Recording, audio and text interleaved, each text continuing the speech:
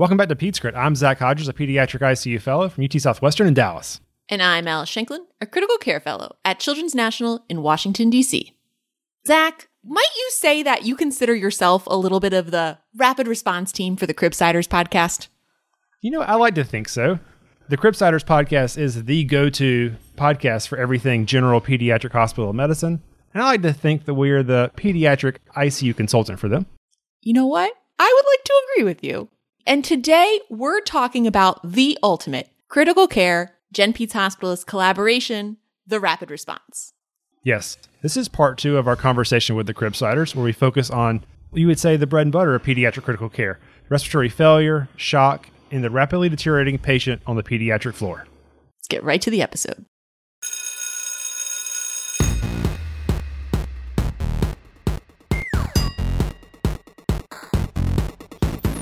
Continuing education credits for physicians and other healthcare professionals is provided by VCU Healthcare Continuing Education. Check out cribsiders.vcuhealth.org for more information. The Cribsiders podcast is for entertainment, education, and informational purposes only. The views and statements expressed on this podcast are solely those of the host. Welcome back to the Cribsiders. And Peds Crit! Hello! Excellent timing, guys. I'm Justin Burt, joined tonight by doctors Sam Mazer, Alice Shankin, Zach Hodges. Say hi, team. Hey! Hello!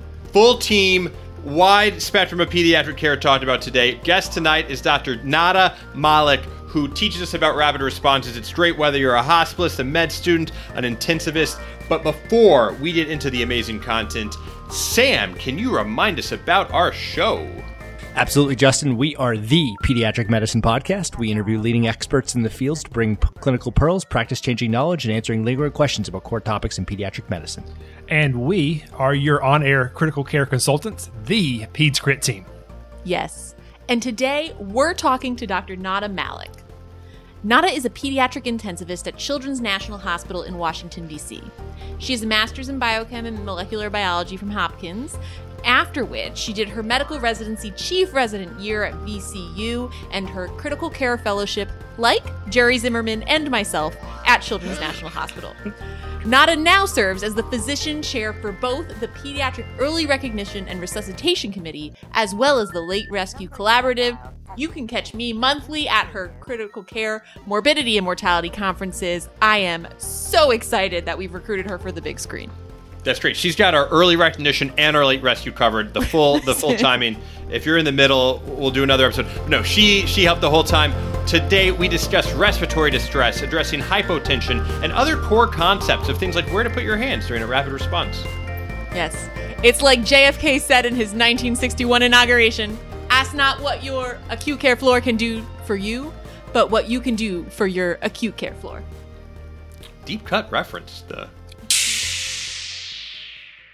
One of the concerns I still have when I'm on inpatient, and certainly when I had as a resident, whenever a rapid is called, is not so much, oh, this is great, we'll come and try to think about this, but I'm worried, is this patient about to fall off a cliff? Is this respiratory distress? Are they tiring out and I've missed it and they're about to poop out?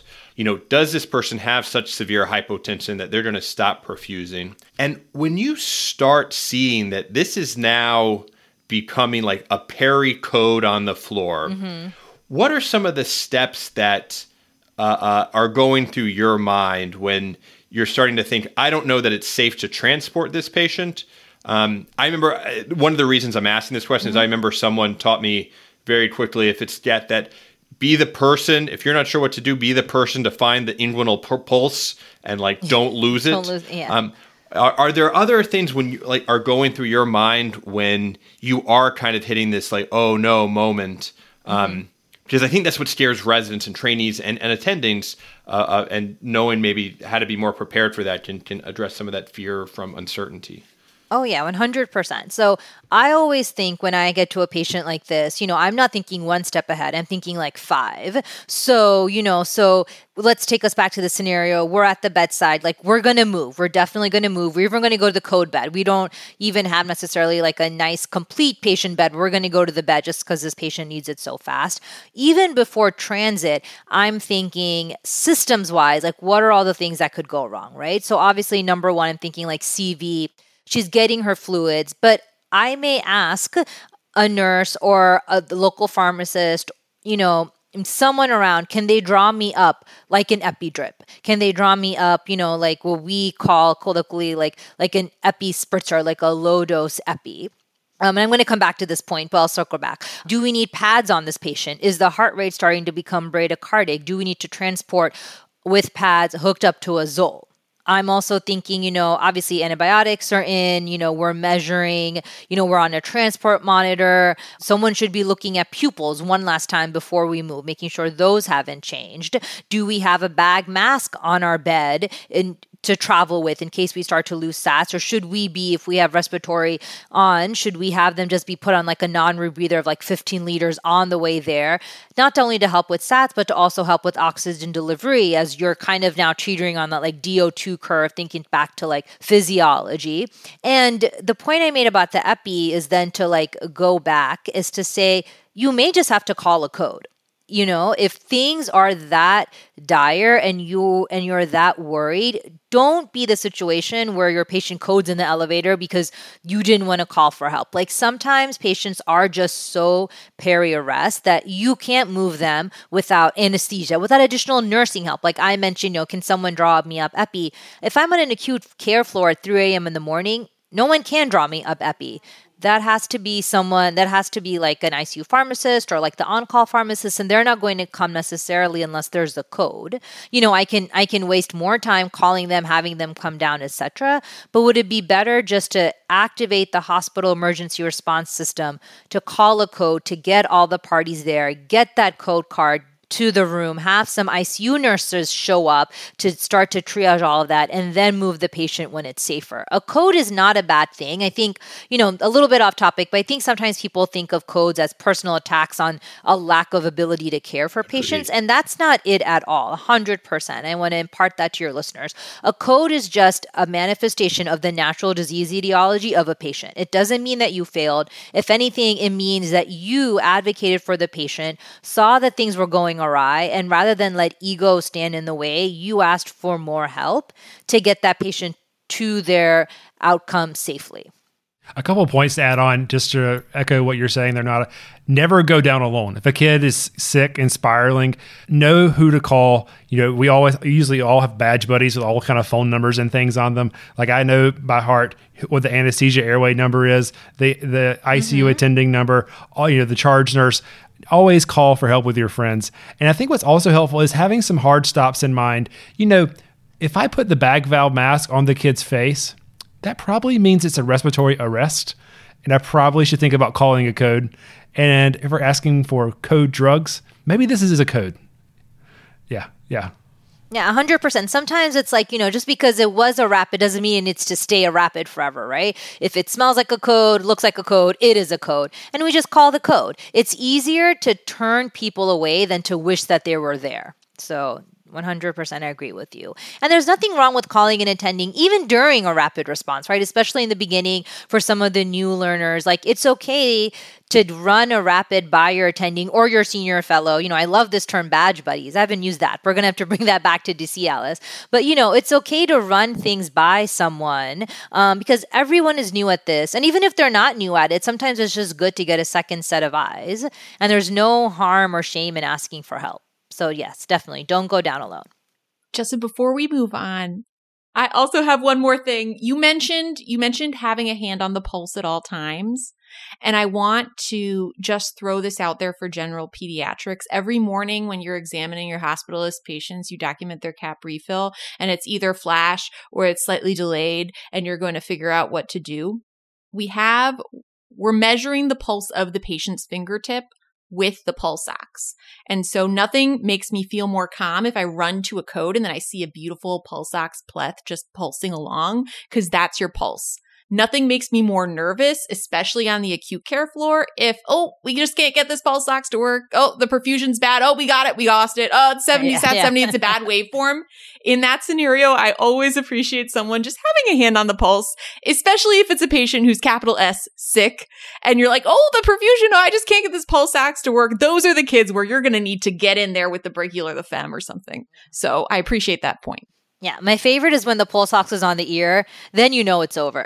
Oh, yeah. It's like central somehow, Yes, and then you're like, oh, this is not going. And those are the ones where you're like, why don't you tell me the story as we go to the ICU? So, yeah. Or like the blood pressure just keeps cycling. It's not giving me a number, though. Yeah. It's just cycling. Exactly. Yeah. Alice, you want to take it? All right. Yes. Let's finish your service week, Nada. It's Thursday night and you're on call again. You're 7 hours away from a golden weekend. Your pager goes off. It's a rapid response that for a 4-year-old with acute lymphoblastic leukemia who's currently in consolidation therapy, just got admitted for febrile neutropenia. On your assessment, you see a crying 4-year-old. She looks like she's in pain, but she otherwise looks okay. Her last temp was 38.3. Tylenol was just given. Her PO intake and urine output have been relatively poor. The kid looks okay. When you talk to the floor team, they're like, we agree, but the rapid was just sort of auto-triggered for tachycardia. So this is tachycardia in a neutropenic patient with ALL. What are we thinking about? What list are we running through in our heads? So I'm going up there. I'm looking at, my usual patient sort of physical exam. So I'm looking at perfusion, I'm looking at circulation, I'm looking at mental status, I'm looking at the monitor. With this patient, the caveat being that not only you're looking at longevity of hospitalization, but also where are they in their therapy to sort of act as like a signaling method for their immunosuppression. Or, if you really want to think broadly of like certain bugs that they're more susceptible to at certain points of their therapies. So, and this is a point kind of going to Sam's perspective where, what has the floor kind of done already? If anything, if not, then, we can all start together at time 0. And then what are some of the things that I can offer coming into this sort of midway? And so maybe we see a vital sign, we see that they're tachycardic, they're meeting this criteria. Blood pressure's relatively stable, though. You walk into the room, though, and there's some tension. They know this kid. It's an adorable child, which makes everything worse.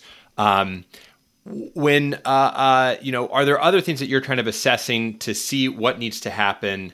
And again, to kind of go back to this triaging of ICU or staying on the floor, what data do you need to determine the setting they need to go to? Sure. So I'm looking at, especially an onc patient, I'm looking orally like for mucositis, like are they at a risk of dehydration? Are they at a risk of like not being able to tolerate certain medications or feeds, which are going to lead to worsening tachycardia and perhaps some hypotension? I'm looking at mental status. Are they starting to wax and wane? Am I worried about any type of CNS issues or cerebral edema? I'm looking for any type of recent lab work, with ALL, consolidation therapy. Have they been getting nephrotoxic chemotherapeutic agents? And then, of course, febrile neutropenia can't miss like the big 3, like with NICU babies, like sepsis. Do they have a new rash? Are they flushed? Have they gotten antibiotics recently within their hospitalization? So looking at both the physical exam findings, but also diagnostically, what are some of the check boxes that we've ticked so far?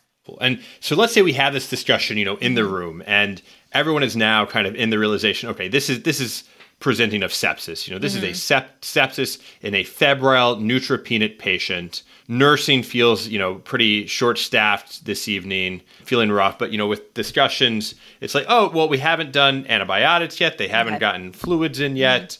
And this patient doesn't really meet ICU criteria.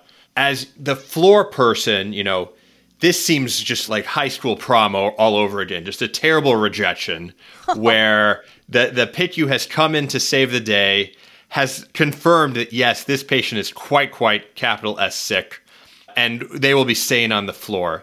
And so in these cases where, maybe nursing is very concerned, the resident is very concerned. It's the overnight resident, it's August, they're feeling uncomfortable. How do you advise reconciling this tension or advise the floor team when you're maintaining care of the patient that is not being accelerated to the ICU like the other patients?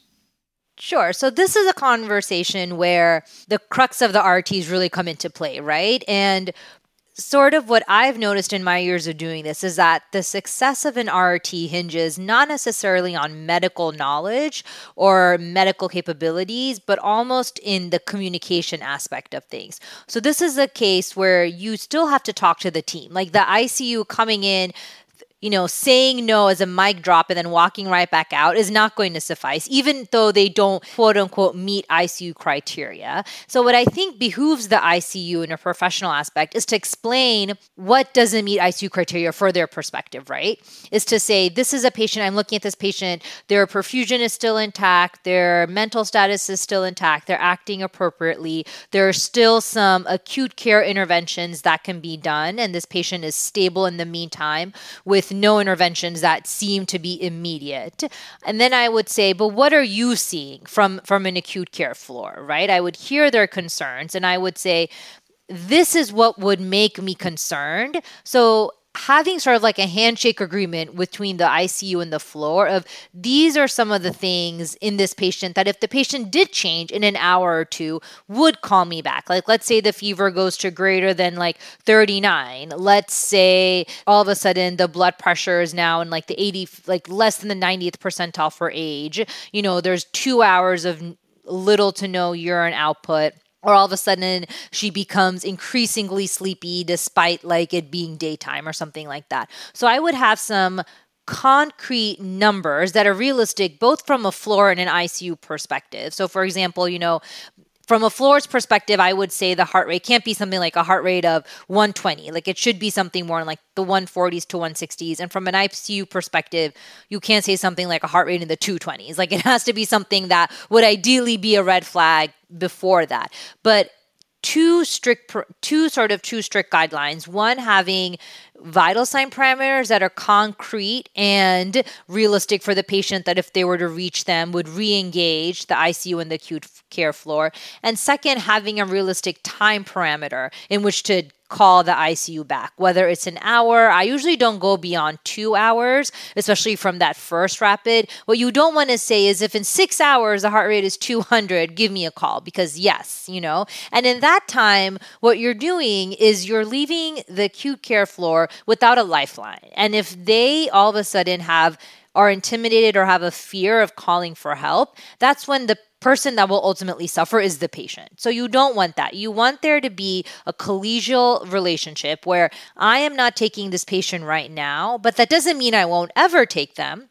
I will take them if they change. And these are the changes that would make me warrant a reassessment. Call me back if the patient starts to do, A, B, C, or D. And then I'm happy to come back and reevaluate the patient for ICU admission. Nada, do you think that in a conversation where it's tachycardia and the nurse is concerned, do you think that the crux of the matter might be I, as a bedside nurse, am really worried that I'm not going to be in the room. My patient's literally going to code. And then your perspective from as the PICU provider is, I am so sure that this patient will not arrest right now based on all of these criteria. Let me tell you what would make me worried that the patient is heading towards sort of a peri-arrest situation. Sure. And I'd ask the nurse why she specifically feels that this patient, if left sort of, if she were to leave the bedside, what are her worries? It may not just be the vital signs. It may just be that maybe she feels overwhelmed in her assignment. Maybe she has another sick kid, or maybe this kid just has a lot of other things going on, like a lot of meds, a lot of rescue therapies, things like that. And maybe the assignment, if possible, needs to be shifted a little bit, right? I think that's when you have to kind of specifically make sure the nurses are heard. I think a lot of the times RRTs tend to be physician to physician conversations, but you got to respect the nurses and that they're at the bedside. They're there minute to minute. So they need to be part of this triangle too of disposition. And you need to ask them, what are you most worried about? And what makes you unable to leave this patient's bedside? Because then it may turn into a conversation of resources rather than just patient acuity. But I think for the most part, if you address everyone in the room as equals and literally just say like, I'm seeing this as an ICU provider, and honestly ask, is there something else that I'm not seeing? Because remember, you got here, at your time zero, but that's not the acute care floor's time zero. So maybe she is waxing and waning, and you're catching her on like an upswing, but like 2 minutes ago, she was like slumped over in mom's arms. You weren't there, so you can't say, but the nurse was, and the acute care team probably was. So having an open mind and a respect for, tell me if I'm not seeing something, and as long as there isn't anything that jumps out at you, you can continue with that script of, this is what I'm seeing, this is what would make me concerned. Please call me back if A, B, C, or D happens. And then, just do a gut check at the end and just be like, is everyone in agreement with this plan? Yeah, I was going to add that the communication is great. And I think like there's been times where just if everyone has a plan they feel okay with, it's great. And I feel like I won a lot of points as a resident where it was like, if the concern is like lack of time to observation, like as a resident, I can plant here, outside the room or inside the room instead of going back to the workroom. Would that make everyone feel more comfortable? And so many times like that was such a big winner where you can kind of build rapport with the nursing staff and things. But I think really just making sure that like everyone's okay with the plan was something that over time, it took me a while to realize people just want to be reassured, validated, and have like a plan of what's next because I'm, it's like any consult. I'm just worried and scared and want to make sure I'm doing right by the patient. 100%. People just want to be heard, and they want to know that you'll still be there for them, right? No one wants to feel like they're just left alone. Sorry, Sam. No, I was just going to say before we wrap up, we're talking about this case where it was an auto-triggered rapid response. How do you feel about that? So that's another subtly hidden loaded question. So there are a lot of early warning systems out there, both for pediatric and adult patient care populations. Pediatrics tend to use like the PEWS, infamous PEWS, as an overarching pediatric early warning score. I think that can be broadly applied to your previously healthy child coming in with one system involvement of pathology. I don't think it necessarily covers the increasing amounts of complex care patients that we've seen, and I don't think it covers the two big, broad patient populations that I see in my large academic center, which is congenital heart children and patients with hematologic and oncologic concerns. And that's reflected in the literature because there actually are separate warning systems for both of those patient populations that have been validated. CCHOOS is the one coming out of Canada that's validated for like children with congenital heart disease. There's a lot out of Vanderbilt and St. Jude's coming out for patients with oncology processes because, the congenital heart patients, if you look at how a PEWS breaks down, it's, rampant, or it's like red flag trigger warning is like tachycardia. But in congenital heart disease patients, bradycardia is something you also need to be worried about. So CCHOOS takes that into account. In hem-onc patients, like we talked about with this case, they're sometimes always tachycardic. They're in pain. They're more febrile than often than they're not, and sometimes some of those don't always signal as much extremis as other patients. Sometimes it does. So those early warning systems take that into account too. And what I would love to see, and I don't think we do a lot of now, is sort of different early warning systems for different patient populations, but it's definitely something to think about. And do you notice that there's a big difference, especially in your institution, between early warning systems that have a call to provider and early warning systems that have a call to an automatic rapid response? For example, I get plenty of calls, especially in adult hospitals. I get plenty of calls, sepsis firing. What do you want to do? When you get calls constantly for a temperature of 99.0 rather than 98.6, right? And it's fine to call me as the frontline provider, but to call the ICU with that's what I was curious. What do you see the difference in? I do think it leads to a lot of calls. I do think, if we actually look at our data on a granular level, there's a large percentage of rapid responses that don't escalate to the intensive care unit and are called purely on an automatic PEWS trigger system. But I think if you broke it down, and I haven't with our data, but if you look at the positive predictive value of that data then in terms of do we miss patients, I would hope that we miss less patients when there's an automatic trigger. So I would be hesitant to take away that automatic trigger because I feel like we would then miss patients who should have a rapid response called and maybe wouldn't if we were just lying on subjectivity. So it kind of goes back to the standardization of medicine is that, sure, it leads to more activations overall, but I'm hoping that within those activations, we've caught a few good patients who really were saved because of that system. Maybe this is a good opportunity. One of the things we try to do for all Cribsiders episodes is addressing issues of health equity, because it really comes into every topic, and we want to be understanding of how this influences. Can you talk a little bit about the overlap of ICU care or of these rapid responses from a health equity lens?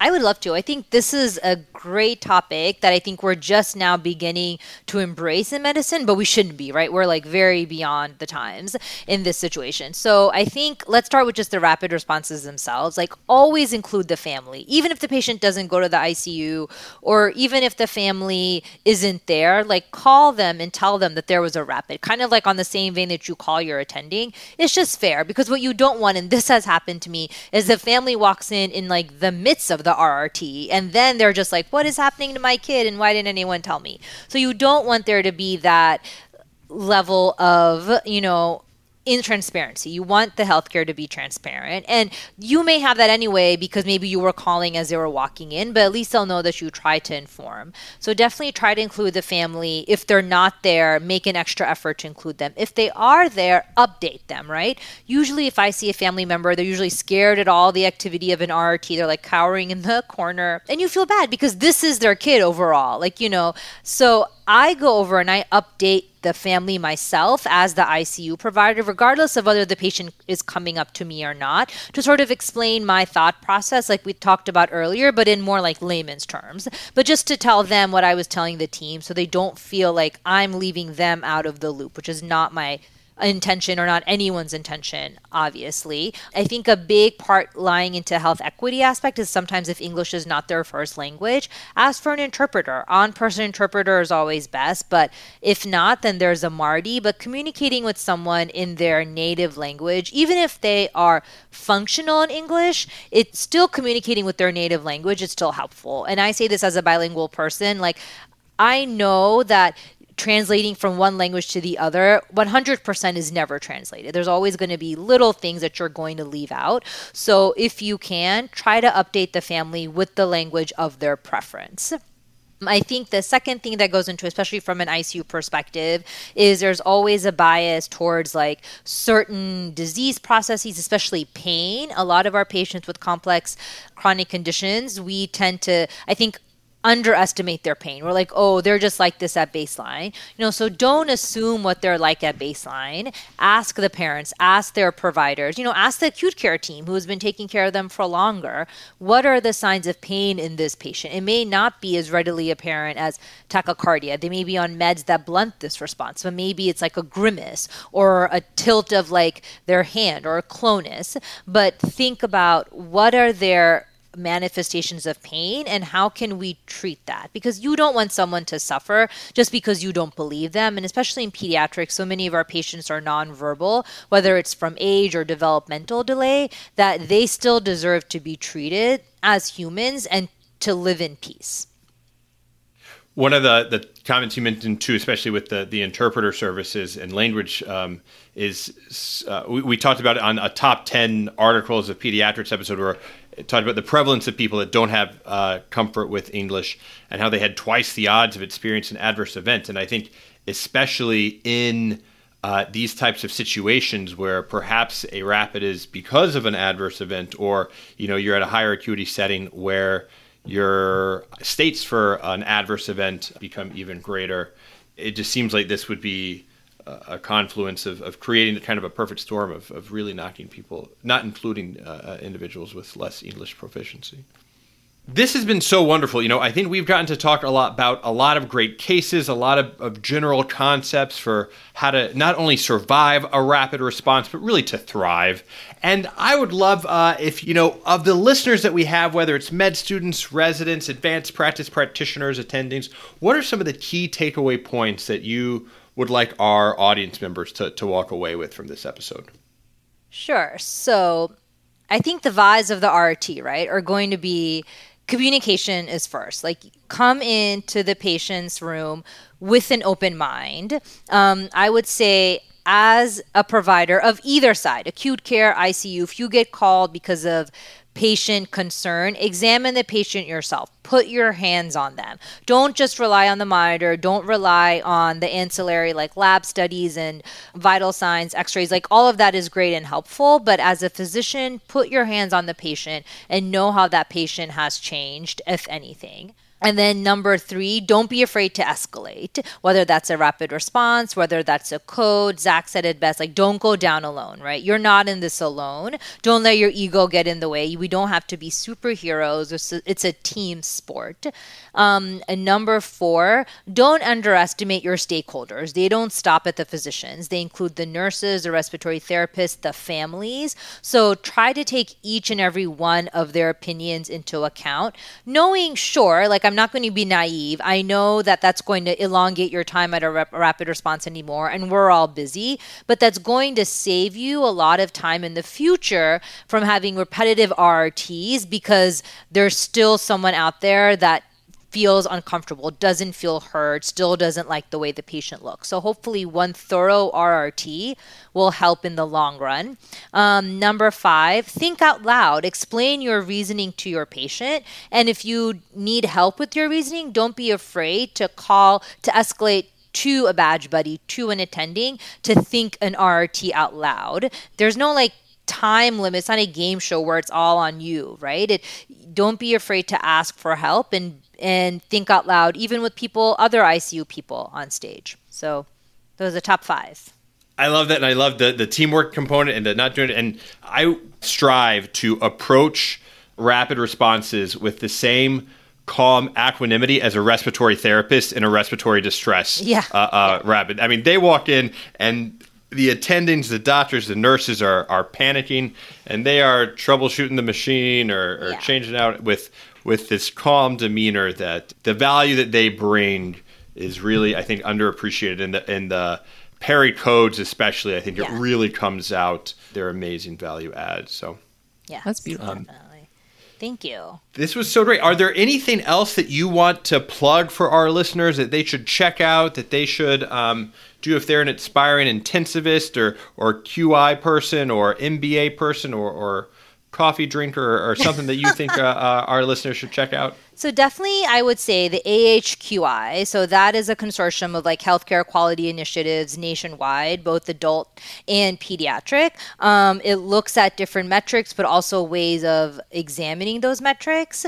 I would also say that everyone interested in QI should become familiar with CMS, which is the Center for Medicaid Services, because that really oversees a lot of our healthcare policy. And my personal belief, especially getting into this from a business perspective, is that a lot of the opportunities for improvement in healthcare aren't necessarily hospital organization based, they're policy based, right? And so where does that policy come from? And from a trainee perspective, a lot of those things are regulated from the Medicaid umbrella. So understand how that works. And CMS actually has the most thorough data on healthcare as an industry, as from a profitable side, from a multiple entries to barrier side. And it looks at healthcare not just from hospitals and physicians, but all of your stakeholders, from pharmaceutical companies, med tech, the new boom in artificial intelligence.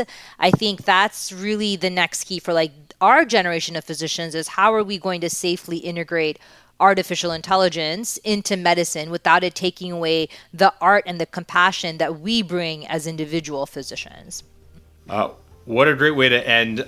Thank you again, Anata, so much for joining us, for sharing your time, your expertise, your experience. I think this is an extremely helpful episode for people on all levels. So we appreciate you for coming on both the Cribsiders and Peds Crit podcast.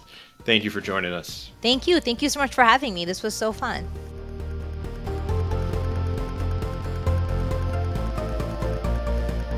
This has been another collaboration between the Cribsiders. It's for the kids. And the Peds Crit team. It's for the sick kids. So get your show notes and sign up for our weekly Knowledge Food Formula Feeds newsletter at our website at www.thecribsiders.com. We're committed to providing you with high-value practice-changing knowledge, and to do that, we need your feedback. So please subscribe, rate, and review the show on Apple Podcasts or your favorite podcast player, or you can email us anytime at thecribsiders@gmail.com. We usually respond. We're real nice. A special thanks to our wonderful producers for this episode, Dr. Sam Mazer, Dr. Alice Shanklin, Dr. Zach Hodges, and our showrunner for all episodes, Dr. Sam Mazer. Once again, what a star. What a great guy. It's wonderful to have him. We also want to say thanks to our wonderful social media team on Twitter, Instagram, and Facebook. Thank you for joining us tonight. I've been Justin Lee Burke. I've been Zach Hodges. I've been Alice Shanklin. And this has been Chris the Chew Man Chew. I mean, I'm kidding. This is Sam Mazer. Thank you and good night.